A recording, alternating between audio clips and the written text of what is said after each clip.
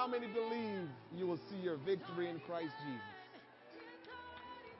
Without a shadow of a doubt, we're going to see our victory in Christ Jesus, and there's nothing the devil can do about it. Don't ever forget that. There's nothing the devil can do about it. You're going to see your victory. If you just remain faithful and you just continue to live for God in faith, you're going to see your victory, and no one, not even the devil, can do anything about it. Amen. Thank you, Jesus. So grateful to be in the house of the Lord one more time. So good to be with all of you. Amen. The presence of the Lord certainly is in this place, and I thank God for just showering us with His presence and allowing us to be in His presence. It is such an honor and a privilege to be in the presence of the Lord. What Brother Scarlett always quote, for in the presence of the Lord there's fullness of joy, and at His right hand pleasures forevermore. Amen. There will be a time where the presence of the Lord will no longer be in this earth. And so while we have it here, I mean, if you stick with the program, then you will have His presence always. But if you're not going to stick with the program, then the day will come where His presence will not be in this earth anymore. So I think we better do what we need to do to make sure His presence will be with us, or we will be in His presence forevermore. Amen. Well, we need to pray tonight. We got a lot to pray about. Oh, my goodness. There's much to pray about. So if you'll stand with me, I will begin to tell you the things that we need to pray about, so you understand the urgency. So Brother and Sister Phillips, we need to pray for both of them and pray for their families as well. Sister Phillips lost her grandmother, and her husband, Brother Phillips, lost his uncle around the same time. So they're both going through suffering loss. So they're supposed to, they're dealing with each other's families' loss and their own. And so that's a challenge. And so I reached out to both today. And in times like this, there's not much you can say. There's not too much you can tell them to encourage them. But what I always tell people when I don't know or I don't have a specific word from the Lord to tell them is that God knows everything. And the bottom line is all we can do is trust Him. There's not much else you can do. And I like to also encourage people to say, I know there are questions that only God can answer. So again, you got to trust Him, because if He ever see fit to reveal that answer to you, only He has the answer. So it doesn't make sense to allow the situation, because sometimes, and understandable, I get it. Sometimes we can get upset with God because we felt like, why didn't you do something? Why didn't you prevent this? And that's well and good, but again, God knows everything. So if He didn't prevent it, He has a reason for why He didn't prevent it, right? And so it doesn't make a whole lot of sense to us when we're hurting, when we're frustrated, when we're going through times like those and we're suffering loss or something bad has happened to our family. It doesn't make good sense when in your mind, God, I thought I was your child. I thought I was serving you. Lord, how can you allow this? And so there are times where people will feel that way, but then you have to realize God knows everything.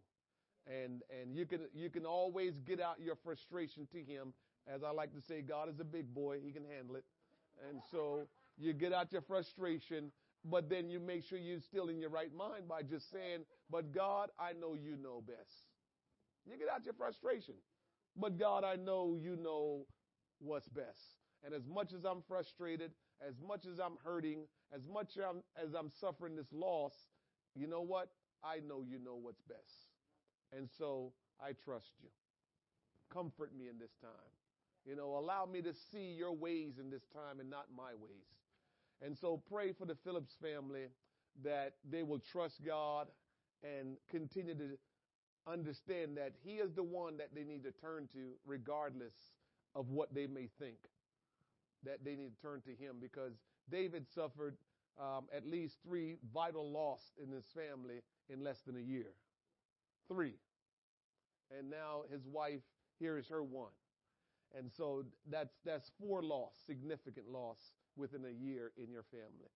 And I'm not, I know there's a lot of other people, a lot of other families that due to the pandemic that we're in, they have suffered great loss as well. So, I'm not losing the fact that there's a lot of people that are suffering loss. But when we know the folks who are suffering and we love them, then we pray God's will to be done and that they will look to him and not look away from him. Also, I want you to pray with me for Christine Obato, her and her family. She lost her mom, and her mom was in Kenya. They were living in Kenya, and she lost her mom yesterday. And so they're going through a little bit. As Christine says, her mom was the matriarch, and she kept everything going, and they lost her.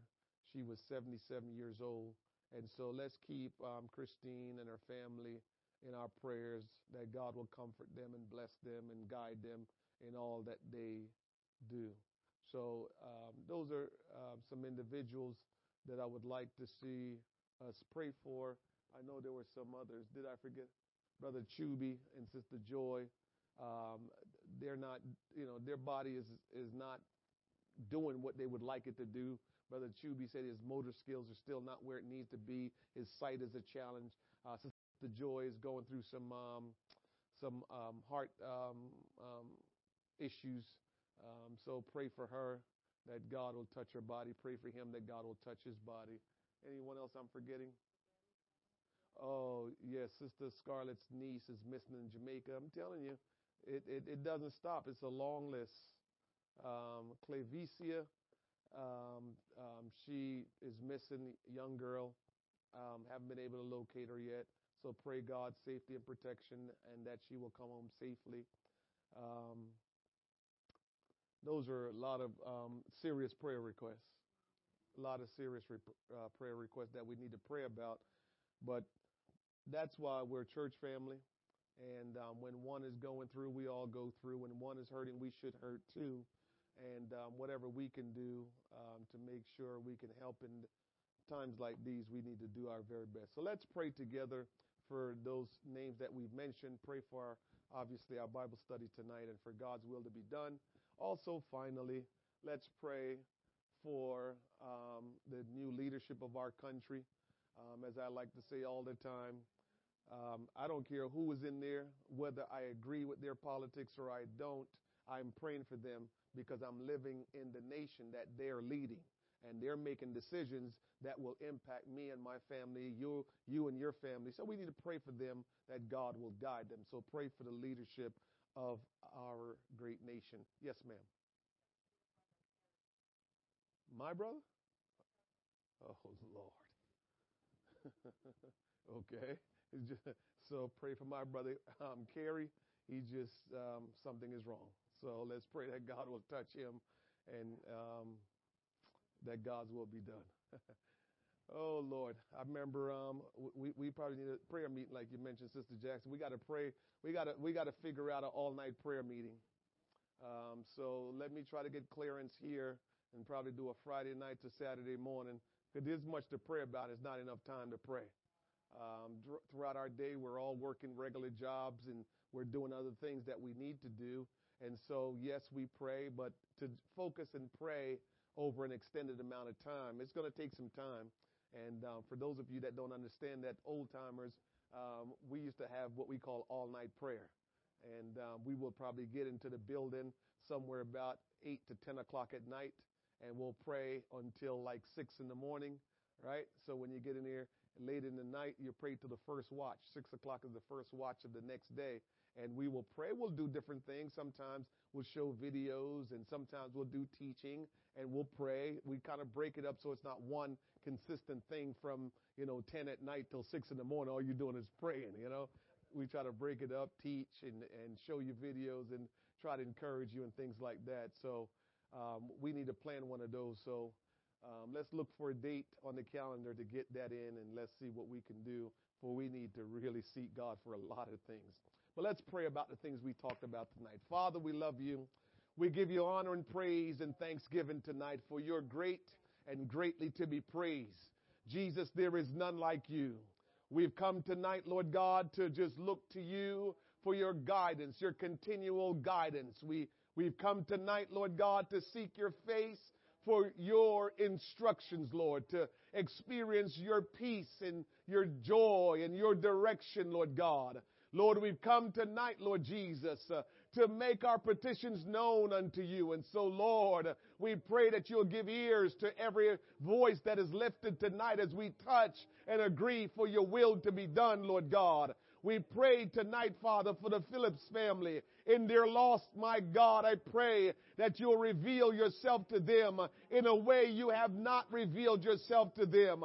That, Lord, they will not turn away from you, but they will turn towards you, and that they will seek you more than they've ever seeked you, Lord. I pray tonight, Father, that you will have your way in their life, Lord God, that your hand will be upon them, Lord God, and that the power of the Lord will overshadow them.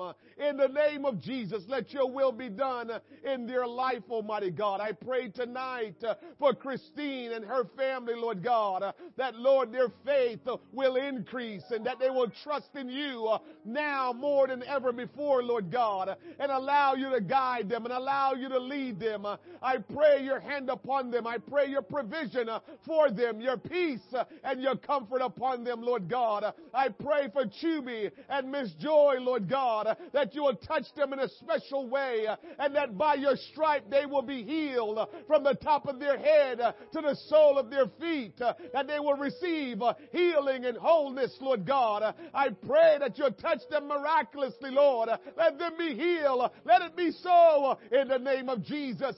I pray, Almighty God, for Clavicia, Lord God, that your hand will be upon her, that your guiding light will direct her, that if any harm or danger is coming to her or have come to her, that, Lord, you will sustain her, you will protect her, you will uphold her, you will guide her, and that you'll bring her home safely, oh great God. In the name of Jesus we pray. I pray tonight, Lord God, for my brother Kerry, Lord God. Touch his body, Lord God. Touch him from the crown of his head to the sole of his feet, and let miraculous healing come upon him, and let the power of God overshadow him. Oh Lord, I pray your will be done. I pray the kingdom of God will be revealed. And tonight, Lord, we touch and agree, asking your guidance upon this great nation.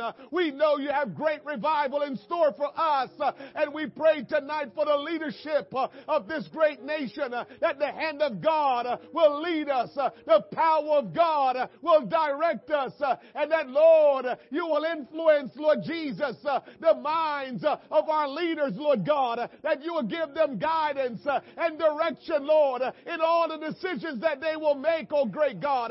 I pray your will be done in their life, Almighty God.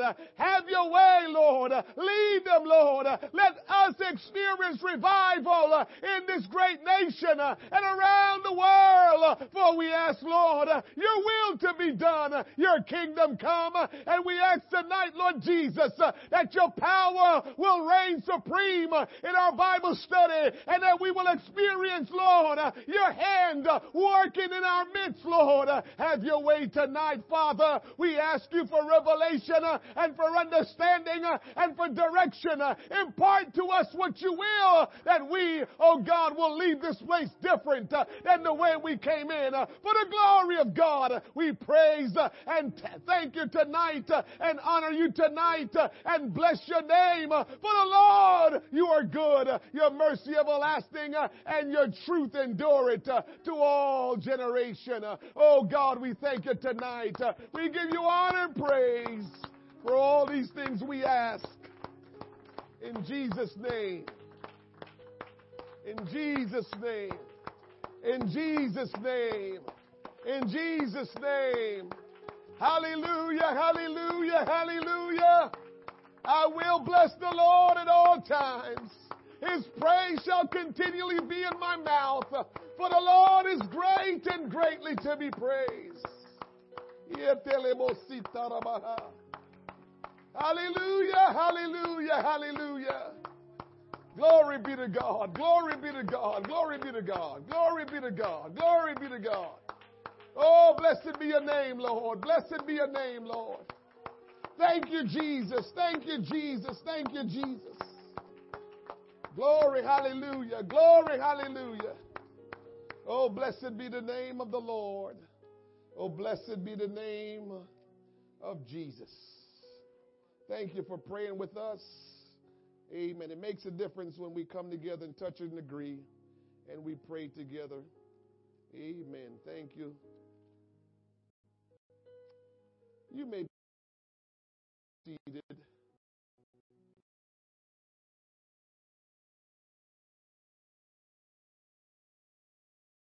Cycle from death to life to maturity. The cycle from death to life to maturity. Amen. And so we're going to probably finish up tonight. We'll see how it goes. Or maybe we will have one more lesson with this. We'll see. Hallelujah. Glory be to God. Let's talk a little bit about some of the things that we've covered. Last week, we covered some things that was important. We covered what we call the spiritual cycle. The spiritual cycle. And so, if one is going to go from death to life, we're going from human life to spiritual life. And so that's what we call going from death to life. Because it's one thing to be alive in the flesh, but still be dead. So we're born naturally, and we're in this world. But unless we experience spiritual life, we are spiritually dead. But we're living physically in the flesh. And this is why Jesus says we must be born again. Because when you're born the first time, you're born physically. But that's not good enough to get you into heaven. Spiritual birth is not good enough to get you to heaven. You must experience a spiritual birth and stick to it in order to make it to heaven. So we talked about the physical birth, the cycle of it, and what must happen for it to take place and for a baby to be born and live out a full life. And then we talked about all the steps that is required. And then we show you how God is so precise that all the steps that is required for natural life, physical life, and growth and maturity to take place, all the cycles that's required for that to happen is the same amount of cycles that is required for someone to be born again spiritually. That wasn't just something that just happened to be, or man got smart and figured it out. That's just God's way.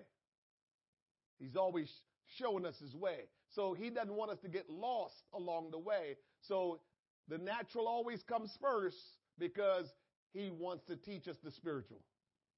And so we can become familiar with the natural. Then eventually, as we begin to learn the spiritual, it will make sense to us and we will be able to understand it. So last week we talked about how the natural life and the spiritual life parallels, and how the same steps and cycles are required. And so here we go. I'll reiterate what the spiritual cycles are just to remind you of them. And so we said there were 8 cycles that need to take place for there to be complete spiritual birth, growth, and maturity. 8 cycles. And so here we go. We said the first cycle was revelation. Just like we said in the natural cycle, the first requirement is fertility. Remember, we say in the natural cycle, if there's no fertility, no matter what you do, no birth. So in the spiritual, no revelation, no birth. You can go through the motions and say that you're born again, but until you experience revelation, you're going to be in trouble. And we said revelation is simply God revealing himself to us. Revelation is simply God revealing himself to us. So in whatever way God sees fit to reveal himself to you, he will. And he will do that for every one of us. And it starts from there for all of us. The Bible says only a fool says in his heart, there is no God. And now it's making more sense to me, because if God's plan is to reveal himself to all of us, it means that person that's saying there's no God, God had probably revealed himself, but he just wants to deny. Second step is recognition. So once there's revelation, you now recognize your condition, especially the sinful condition. If you can come to the understanding that God is who he is, that God is Almighty God who was invisible, then became visible in the man Christ Jesus, and came through the birth of the virgin, came through the natural process of this life to be born into this world, and then gave his life so we can have eternal life. If you ever get to that understanding and study that in detail to know who God is, it meant you recognize something, but you can't recognize God and not recognize yourself. The moment you recognize who he is, you're going to realize I'm in trouble. This is why some people do not want to respond to God. They don't want to recognize him, I should say, because if you recognize him, it's going to compel you to do something. And because you don't want to do anything, you're just going to say, you all crazy believing in that God stuff. Because if I ever stop to recognize he really is God, and whether I recognize it or not, that's my business. He is still God, and then plenty of people are recognizing him, and that's just the way it is. And so when you recognize who he is, then you also recognize your condition, that you are a human that is sinful, and that in order to overcome and to be victorious over sin, you're going to need him. So because of that, you're now going to respond to him. Once you recognize him, you better respond to him. And what is responding? Seeking his will. Seeking his will. When the Apostle Paul recognized him when he was on his way to Damascus, who art thou, Lord? I am Jesus. And so the Apostle Paul recognized him. And then when he did, what was his next thing? What wilt thou have me to do? Responding. He is seeking him. And so you seek him. The fourth thing is repentance, because when you seek him, he's going to tell you, you need to repent. Remember when Jesus started his ministry, the Bible says, for he went about preaching, John the Baptist did first, and then here comes Jesus. Repent, for the kingdom of God is at hand. So when you get an encounter with God, when you recognize and you respond to say, what must I do? The very first thing he's going to say is repent. What is repentance? Repentance is a change of heart and motive. a change of heart and change of motive. Fifth thing that happens, remission. Remission. What is remission? God removes the effect of sin that happened to you prior to you coming to him. So that's why when we get baptized in water, it's not just, I know it looks like, we're just dunking somebody in water, but God's principles is still being applied. And so when you go down in the water, what God is saying is, I'm washing away your sins, remission. I'm removing it. I'm removing it. All the sins you've committed, I'm washing it all away. That's called remission. God removes the effect of sin prior that was in our life. Then the sixth step is receiving. Receiving. And what is that? God fills you with his Spirit. Receiving. God fills you with his Spirit. And remember, we draw the correlation to say you receiving the Holy Ghost in the natural is a baby being birthed into the natural world and take their first breath on their own without the mother's help. God is just so concise. This is why now you can follow me when you hear me say the Holy Ghost is the second breath. Because the first breath you take on your own when you come out of the womb. That's because while you're in the womb, you're not taking your own breath. You're breathing through the mom, right? So the first breath you take is when you first come into this world, boom, first breath. And then after that, when you get filled with the Holy Ghost, that's the second breath. So when you hear me talk about the second breath, I'm talking about being filled with God's Spirit. God is awesome, isn't he? Then the seventh thing in you being born again and having a spiritual life, the seventh thing is remaining. Remaining. What is remaining? God establishes fellowship. God establishes fellowship with you and a Christian family. So here is how it works.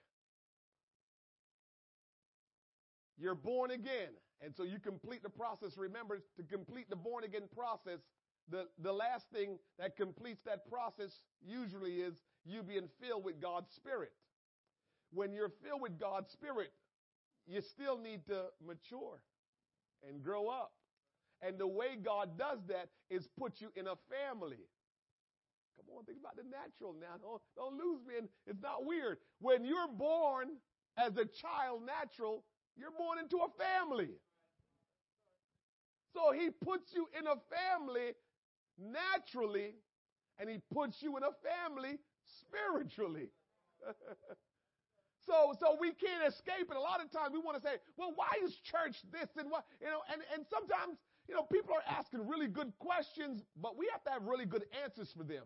And one of the really good answers are the church is established because when you become born again, in order to fulfill who you are in Christ, he has to now put you in a family. Why? So you can receive proper training and nurturing to grow up and become a real responsible adult. That's the way it works. So that's the seventh step there of remaining is you're growing up. In order to grow up properly, you need to be around a family. You need to have mom and dad. You need to have your siblings. You need to have other relatives. And they're there to help you and be an example and teach you. And then you have instructors around you that's teaching you so you can grow up properly. So if you want to know why we need the church, there's one reason. I've got tons of reasons why you need the church and why you should be in the church. But one of the reasons is you need to be brought up and mature in a spiritual way. You need to know how to conduct yourself spiritually, just like you do naturally. One of the things that we can probably say too also is, why do we send our children to school? Why? Why do we want them to go to college?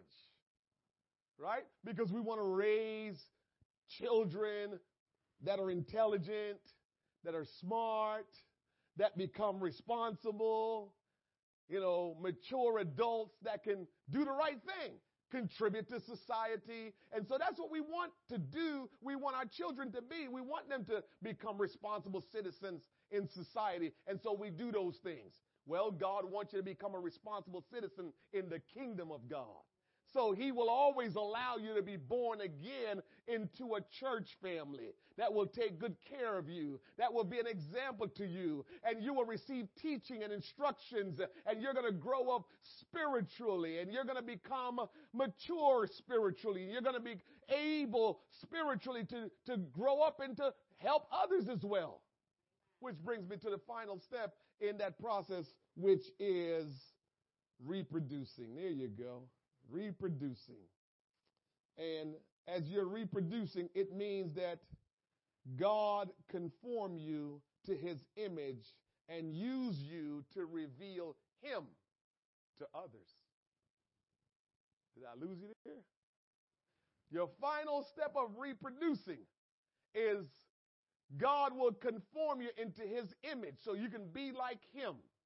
And when you become like him, now you are capable and able to reveal God to others by the way you live your life and the things you say to them.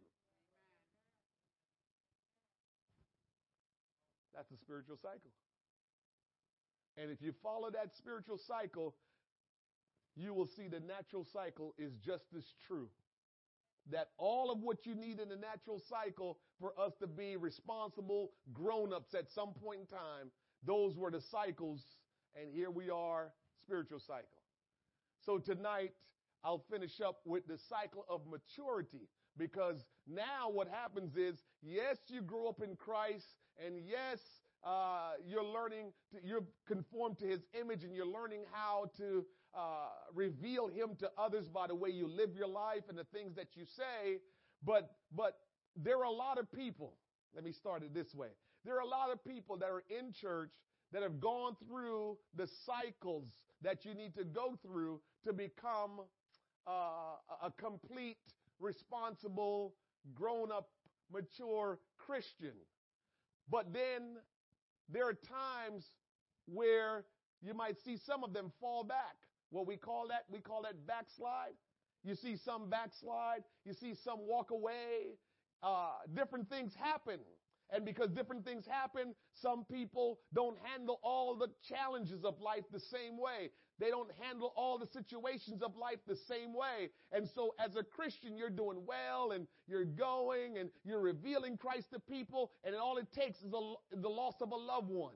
All it takes is for you to go through some kind of sickness. All it takes is for your family to go through something where you're struggling, or, you lose your job, or something happens, and all of a sudden now it weighs so heavily on you that you're not able to just trust God, and you find yourself just walking away or doing less, and now you find yourself kind of estranged from God when you used to not be that way, all because of the challenges. And those things happen. So I'm going to teach you the things that you need to do so no matter what you go through, you will be fine. How good does that sound? So what we're going to go over tonight, that no matter what you go through as a Christian, doesn't mean that you're not going to hurt. Doesn't mean that you're not going to cry. Doesn't mean that you're not going to suffer loss. None of these things. It doesn't mean that. It just means when you do, and I say when, not if, when you do, you will know how to get through it and still be right with God. That's what we'll go through tonight. Amen. So let's turn to 2 Peter chapter 1, verse number 1. 2 Peter chapter 1, verse number 1. These are very important portions of scriptures. If I were you, I would make sure I make big time notation of these texts, because these texts don't get discussed enough. They are so significant, but unfortunately, they're not discussed enough for the significance that it carries. So make great notes tonight in as we discuss these scriptures. So the Word of God says in 2 Peter chapter 1, verse number 1, Peter, or Simon Peter, a servant and an apostle of Jesus Christ, to them that have obtained like precious faith with us through the righteousness of God. That word "and" should be even our Savior, Jesus Christ. So Peter is writing to folks that have now obtained the same kind of faith that him and the other apostles have. He says, to them that have obtained like precious, he calls it precious faith with us through the righteousness of God, even our Savior Jesus Christ. He goes on. He says, grace and peace be multiplied unto you through the knowledge of God. How does grace and peace get multiplied to you? And I would say again, take out that and replace it with even of Jesus our Lord. So he says you will obtain grace and peace through the knowledge. What we're doing here tonight is a lot of things, but one of the things you will always realize we do in this church is I will teach you the knowledge of God. The knowledge of God is the most significant thing you can get in your life when you're talking about knowledge. There is no more knowledge more important to you and me than the knowledge of God. I mean, that should be self-explanatory, but let me just say this real quick. If God is omnipotent, meaning he's all-powerful, I want the knowledge of him. If God is sovereign, that he is in control and he rules everything, I want the knowledge of him. If God is omniscient, means that he's all-knowing. He even knows your thoughts. Nobody knows your thoughts but you and God. If he's all of that, I need the knowledge of who he is. So it's the most significant thing that you can receive in this life is the knowledge of God. Because why? Let's read on some more.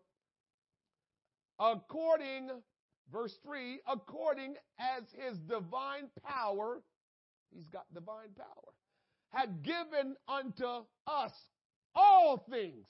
So his divine power has given unto us all things that pertain unto life and godliness. So watch this. All things that pertain to life and godliness, his power has given it unto us. And so I like to stop there and say, what is outside of life and godliness? What is there that you can think of that's outside of life itself and godliness?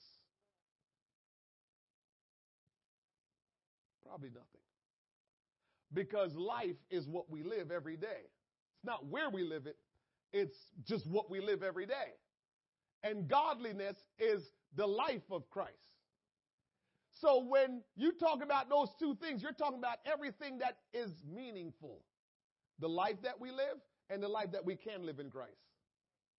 So he's saying that you can have all things pertaining to the life that we know of physically and all things concerning the life that we will understand spiritually. What else do you need to know? How will you know those things? Through the knowledge of him that had called us to glory and virtue. So, church, if we want to know all things that's pertaining to this life and the life of godliness, all we have to do is get the knowledge of God.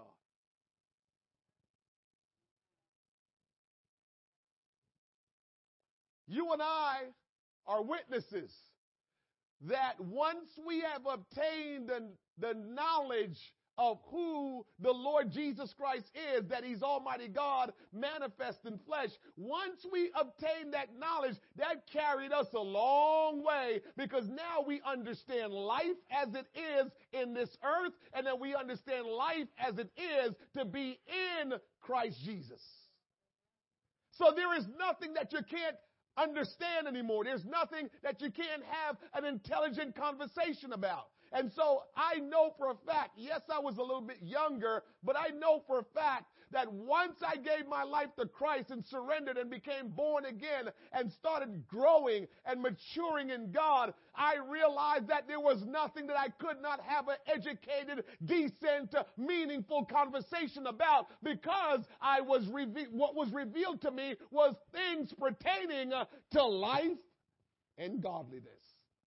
So wherever I go, whatever I'm doing, I can have conversation with anyone, and I will give you an answer, because the answer is coming from what's lying in me, who is God, the hope of glory. And he says, by knowing him, you know life as it is in this earth, and you know life of godliness.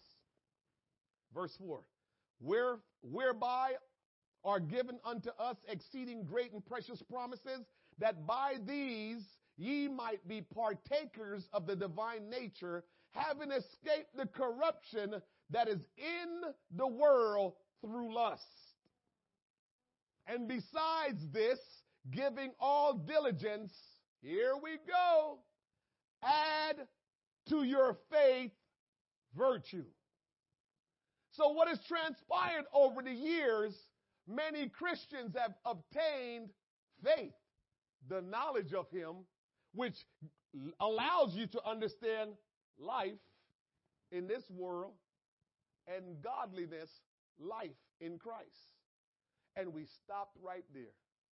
We have the knowledge, but that's all it was. It was like information, like how we do today, a lot of information in our mind. We know a lot of things today, but yet and still, we're worse off morally today than we've ever been. But we're smarter. We're smarter. But morally, we're more corrupt. When you get a good explanation of that one, you let me know. We're smarter, but we still have hunger. And we know we're smarter because technology says we're smarter. We're smarter and we're struggling solving corona. It just tells you we can have information, but it still doesn't mean that we're going to be all right. It's just information being stored.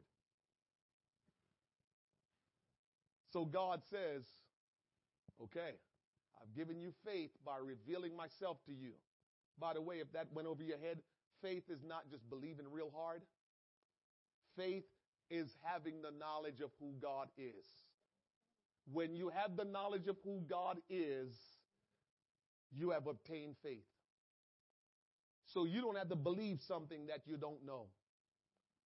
Blind faith, people like to say, no such thing. There's no such thing as blind faith. You have faith because you know something. When you know Jesus, you have faith. That's not blind anymore. A lot of people have walked away saying there's no God because people have told them, you just have to have blind faith. And they have believed a lot of things that never come to pass, and then they walk away saying that God stuff can't be real because I believed, and I know in my heart I believed. Nobody can tell me I did not believe. I believed. And what was supposed to happen never happened. Well, that's because someone instructed you incorrectly. Verse 6. Well, let me finish up 5. And besides this, given all diligence, add to your faith virtue, and to virtue knowledge, and to knowledge, temperance, and to temperance, patience, and to patience, godliness, and to godliness, brotherly kindness, and to brotherly kindness, charity. For if these things be in you and abound, they make you that ye shall neither be barren nor unfruitful in the knowledge of our Lord Jesus Christ. Did you follow that? So when you add all of these things to faith, which is the knowledge, you will not be barren or unfruitful. So now you understand why we have Christians that have the knowledge, faith, but they're barren and unfruitful because they never add anything else to their faith. Once they obtained faith, they just had that knowledge and they did nothing with it. This is why the Bible says faith without works .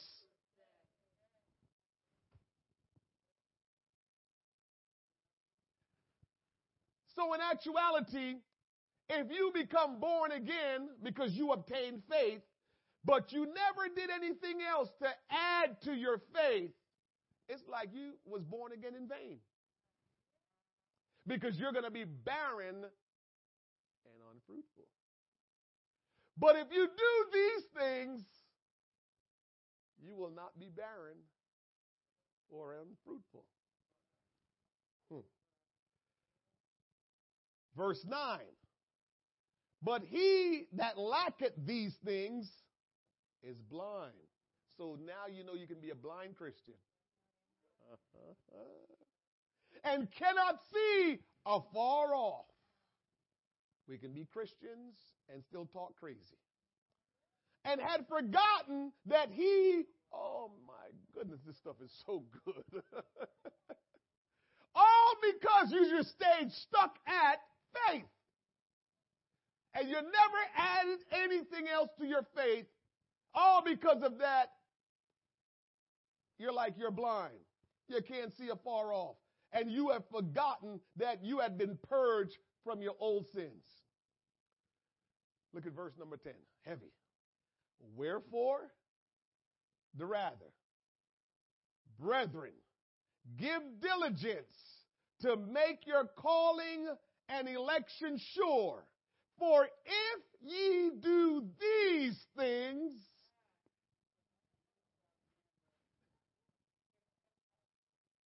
so now you know why people fall as Christians.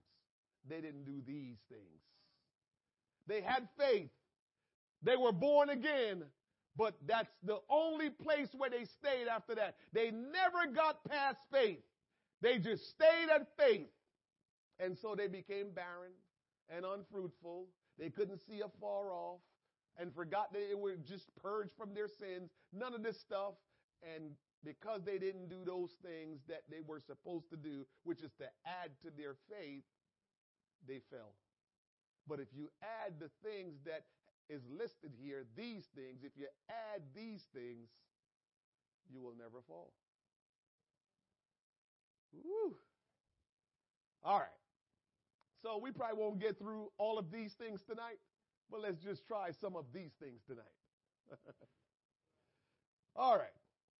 And besides this, we just read that. It says, given all diligence, add to your faith.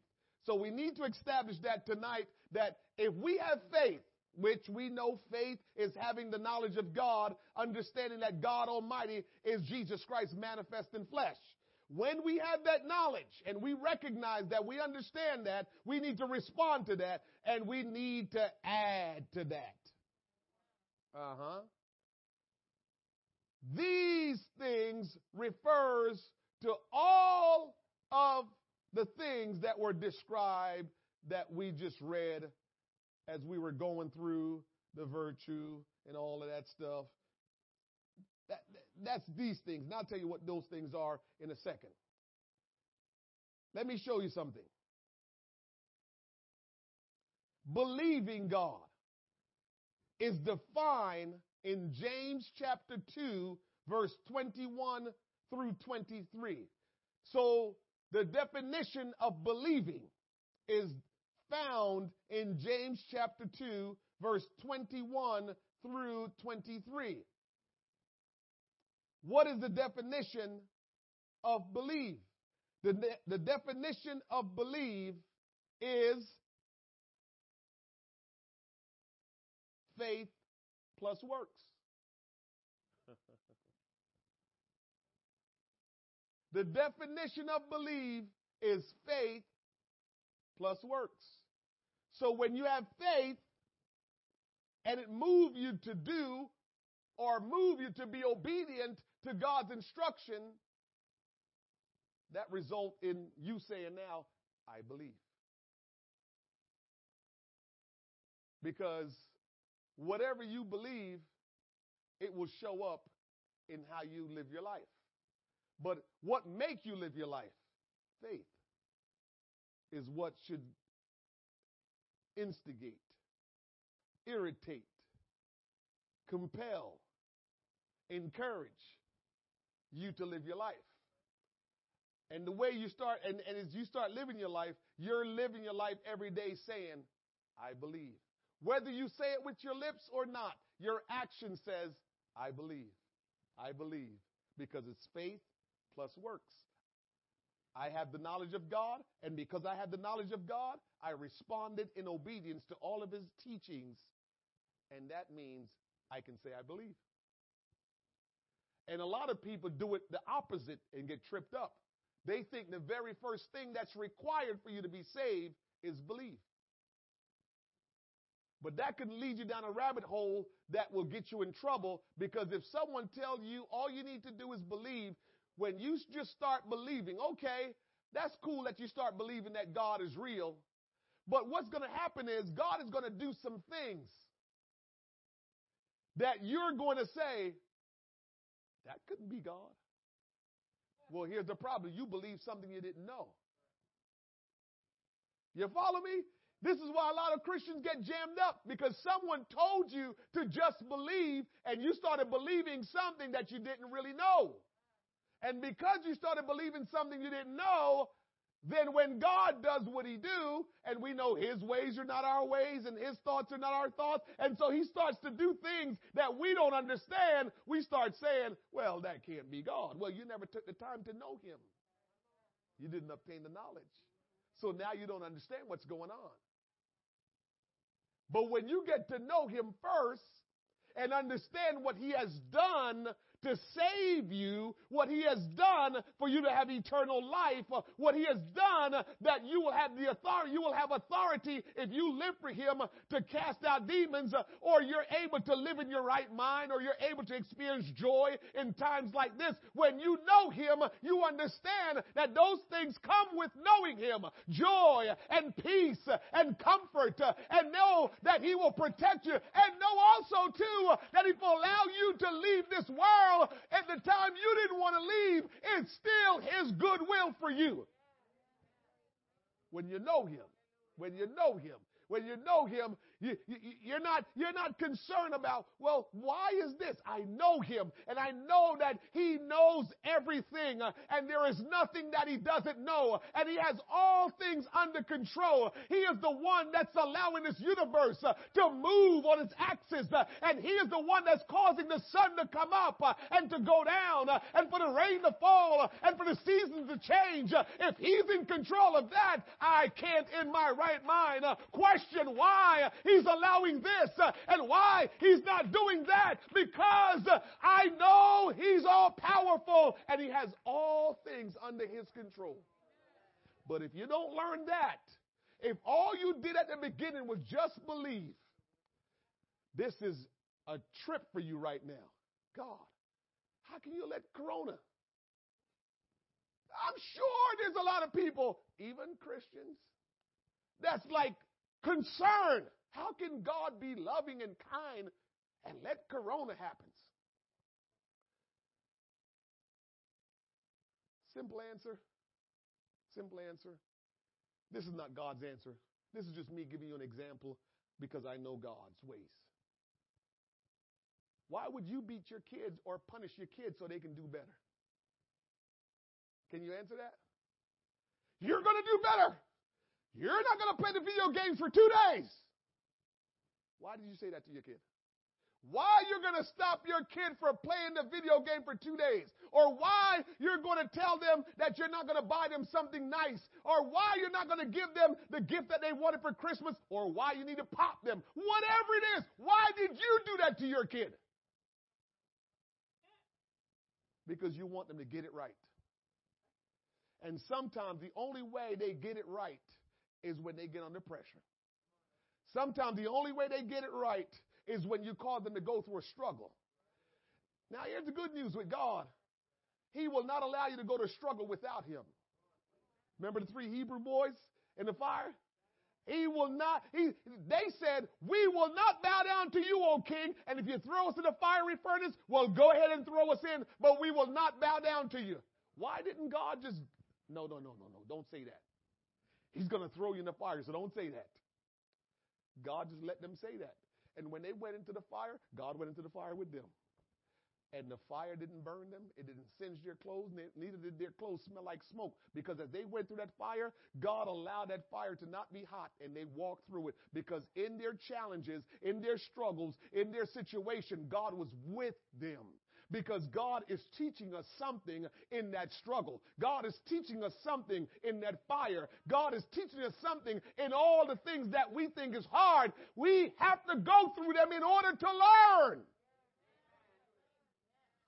If we never have those situations, we will not be fully developed because we wouldn't understand some things in life. And God wants us to be developed. He wants us to be mature in him. And so he allows us to go through some things that we wouldn't take ourselves through. And that's fine. But that's what he does to develop some things in us so we can learn some things. So yes, God could have stopped Corona from coming because he knows where it started. He knows where it initiated. He could have just shut it down right then and there. But he allowed it to happen that we can learn some things. And we did. And we did. I watched, I've said it many times. I've watched our businesses. I know there's some businesses that shut down and all that stuff. I get all that. But I've watched some of our businesses and companies, how we begin to just, change in the way we do things. And we became a little bit smarter in how we do things. And so we learned a lot through Corona. I understand we lost some people. Only God can explain why we lost some people. I can't get into that part. Only he can explain. Only he can explain that. But I will tell you this. He could have stopped Corona and he didn't. And I know that he didn't because there's some things that we need to learn from this because Jesus Christ is getting ready to return, church. And when he returned, he's coming back for those that obeyed his word and lived for him. And so he is getting ready to return. And as I've said many times, that there is no better time. There has been no better time in my lifetime to get ready for Jesus' return than right now. We have been quarantined. We have less access to do wrong. You have to go out your way right now to do wrong. If you want to do some really bad things, you have to go out of your way. So I've looked at this as a time where if we really sincerely wanted to get our life right, this is probably the best time that we've ever seen. Because when we have prosperity, we don't pay God no mind. Remember, look at how things work. Every time there's tragedy, every time there's something that we're dealing with that's heavy, we start going to God. We start asking him for answers. But as long as we're prosperous, and this has been our behavior from the time we were created. We know all about the children of Israel being in Egypt. They overstayed their time there all because of the good of the land. Things were good. Whenever things are good, we ignore God. The only time we give him a little bit of time or look his way a little bit is when we start going through a little something.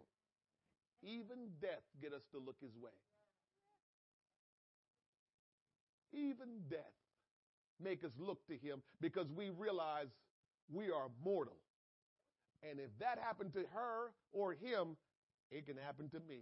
So I need to go inquire because it could happen to me. So all the things that we want to detest and be angry at God for, it is the very things that cause us to go to him. And God doesn't have a problem with us coming to him angry, sad, happy. Doesn't matter how we come to him. He loves us so much that all he's saying is, as long as you come to me, for me to give you the answer of what's best for you, that's all I care about, is that you come to me, because I have the answer to eternal life.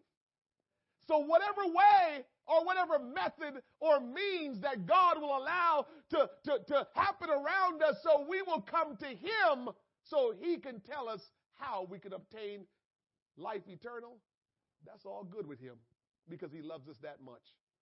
So the little bit of pain and frustration and hurt that you may go through in any challenging time, if you come to the knowledge of Christ and you start obeying him, it was worth it. Because we're going to live on this earth, most of us, hopefully 70 years. None of us know what eternity is. We're going to live longer dead.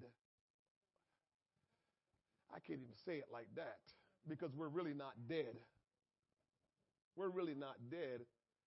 We're going to live longer in the next life than in this life. That's probably the best way to say it. We're going to live longer in the next life than we did in this life. Because this life, we might get to 70, maybe, if we're fortunate. We might never get there, and if we're real fortunate, we get a little bit over that. Right, Brother Jackson? Yes, sir. We're fortunate we get over that. But the bottom line is, we're going to live longer in eternity than we do in this temporal world. So what's more important? Being ready for eternity or being ready for this temporal world that you might get 70 years in if you're fortunate? It's a no-brainer. It's a no-brainer. And so we won't get into these things until next week. We just can't get into these things till next week because they're detailed. And we need to get into these things. And so when we talk about virtue and knowledge and temperance and patience and godliness and brotherly kindness and charity, we need to get into that. Because what did the Bible say? If we do these things, woo, don't you love the sound of that? If you do these things, we will not fall. So next week we'll get into these things, because these things are very important. So we just won't be Christians that's barren, Christians that's just not producing any fruit. We don't want to be that kind of Christian. We want to be true Christian that God said we ought to be in the Bible. So we will not be barren. And so we will produce good fruit.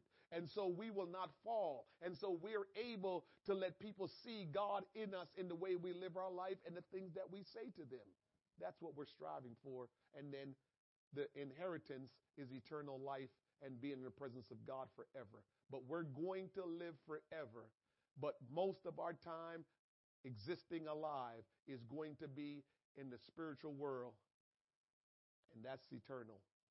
That's the one we need to make sure we live in. Not this one right here. This one is a lot of times challenging. We're miserable. You know, it's not always good in this one. It's challenges.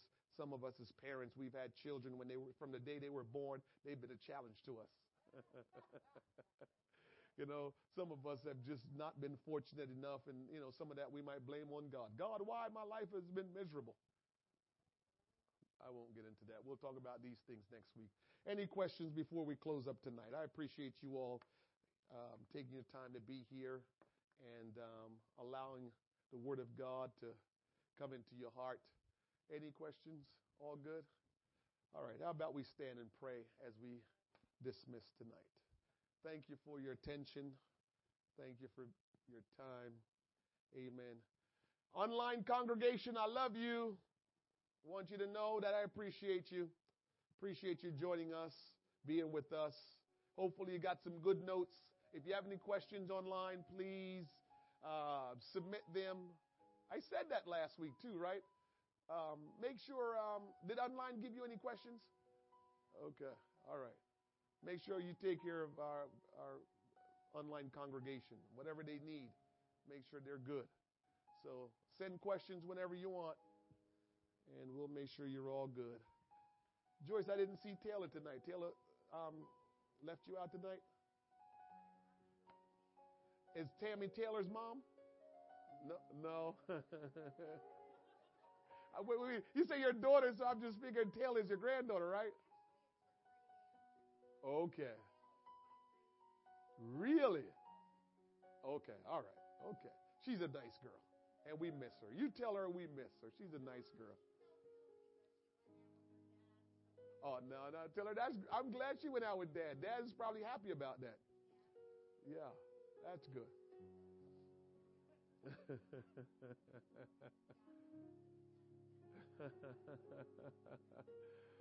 Oh, man. Well, we're glad to see your daughter. What is your daughter's name? Tammy. Tammy, we're so glad to have you tonight. Amen. Thursday night, Tammy. Did you ever thought you would be in a church service? You sound like your mother now. You know that, right? Because that's the first thing she said to us. I don't know what's happening to me, but it's just I'm not really trying to do the Catholic thing anymore because I don't feel like anything happened. That's what your mom said. I'm like, and I had to tell her. I said, okay, let's not talk about that. Let's just discuss how we move forward. Because we're not into making anybody look bad. We don't want anybody to look bad. We don't try to let anybody look bad so we can look good. That's not what God's intention is. God's intention is that everybody look good. So we talk about how we can move things forward. But Joyce is excited, and we're excited, and we thank God for bringing her here and making her part of our little church family. Thursday night Bible. This is Thursday night Bible study, Tammy, and so Sunday will be a little bit different. I'm sure Joyce might have told you. Oh, she told you, Tammy, Sunday's a little different. Oh, listen, Tammy, I'll just say this. I've heard a lot of conversation about a lot of things. But if God is really as good as He is, why should we sit still and just be quiet and can't? Listen, when I eat a good meal, I'm just like happy and I'm cutting into my steak and I'm just eating and I'm just enjoying myself. You know I'm enjoying a good meal when I'm enjoying a good meal, right? And so when I come into the house of the Lord and I'm enjoying myself, I'm going to express myself like I'm really enjoying. So that's what you get on Sundays. We really express ourselves. Hallelujah. Thank you, Jesus. Well, we're glad you're here tonight, Tammy, and we're so glad to have you. And like we told Joyce and we told Taylor, if there's anything at all that we can do, we love our community. We love people. And this is about just loving each other. And I believe that's what's important. When we love each other, as we've been saying, if people will just love each other, there's a lot of things that we've struggled with. And it's all because we're not loving each other. Just for instance, we talk about people have different thoughts on the mask. And regardless of your thoughts, just because you love someone, that's why you wear it. So it doesn't matter what you think. You might think, oh, this thing is just too much, but you wear it because you love someone, right? And so our behavior in our world, it just comes down to, are we loving each other? Because if we love each other, we will do differently. And so we're striving to be like that, where we will love each other. So we thank you for being here tonight, Tammy, and anything at all that we can do to be a blessing to you and help you in your walk with Christ, just let us know. Amen. Let's pray before we go. Father, we love you. We thank you tonight for bringing Tammy here and allowing all of us to assemble here tonight as we go through the scriptures and we try to learn of you, Lord God. We're so grateful for what you're doing. We're so grateful for the word of God. Lord, we are blessed and we're favored by you. And what an awesome privilege, Lord God. Oh, Father, I'm overwhelmed with joy and I'm overwhelmed with thanksgiving because, Lord, you are so good to us. And to know in the midst of this world with all of our challenges that we're facing, Lord, that you know them all and you love us and you will make a way for us if we will look to you and not look away from you. I pray that the word of God that's been taught here tonight will go into our hearing and into our heart and take root and grow and produce good fruit. And Allow us to be ambassadors and saints of the Most High God, where people will come to know who you are by the life that we live and the things that we say. Lord, as we go from this place tonight, we pray your hand will continually be upon us. Your blessing will flow into our lives. And oh my God, that you'll guide us and lead us in the way that you will have us to go. We thank and praise you. We honor you, and we say thank you for all these things we pray in Jesus' name. Let everyone say amen. God bless you, and thank you for your time. Have a great night.